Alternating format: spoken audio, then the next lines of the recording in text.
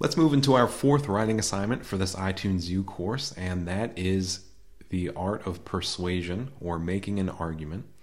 Before we get to the actual assignment, I want to spend a little bit of time setting this assignment up so that it is something that is personal and connected to you in your lived experience. So we're going to talk about this issue of communities. When we think of the word communities, what comes to mind? Take a minute, pause this video, and think about different communities that you live in. Some of us may have thought about the literal community, the neighborhood that you live in. If you think about this a little more broadly, you can think about community in terms of a group of people that have something in common. So by the end of this lesson, you should have a list of different communities that you are involved in. So let's take a look. What I want you to do, again, pause this video, and I want you to make a running list of things that you do every day. Think of your typical day.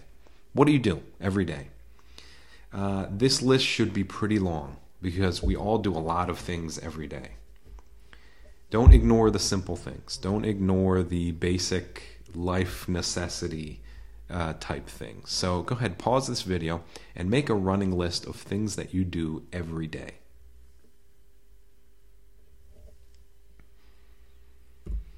Take a look at the list now that you have it in front of you.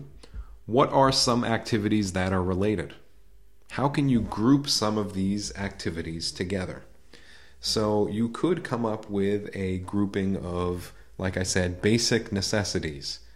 In there, you know, we all eat at some point in the day. We all hopefully sleep.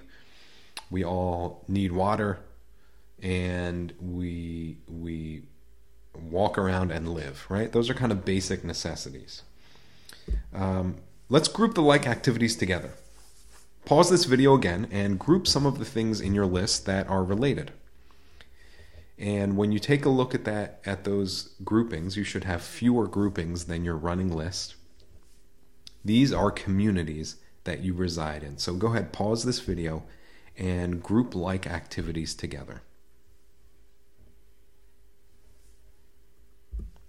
So here are some examples, and check this against your list. You may have had a lot of activities related to your home life, taking care of the house. Maybe you have kids or a family. Taking care of the family, paying bills, maintaining your home, right? That's all related to home life.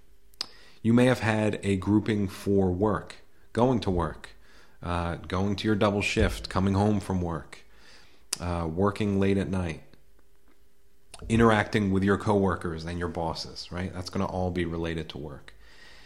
There may be a community related to family. Again, your nuclear family and your extended family.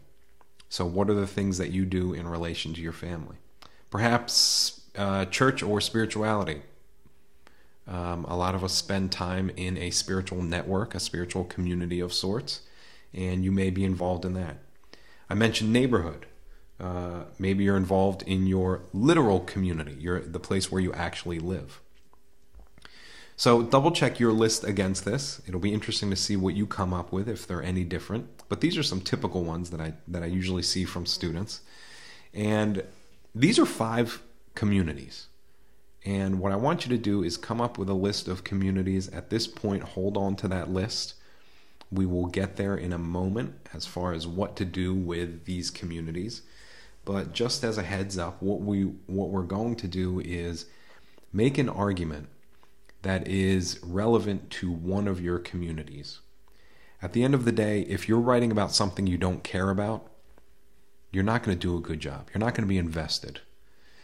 Likewise, if you're making an argument about something that you may have an opinion on, but it doesn't really relate to your everyday life, it's not going to turn out that great. You're not going to be invested in it. So my goal for you in this persuasive argument piece is to make an argument about something that you are invested in, something that you have a direct interest in. And that should come out of one of your communities. So at this point, you should have a running list of a few communities that you reside in, and start to focus on one or two that you want to take a look at. And we will discuss this a little further in future lessons.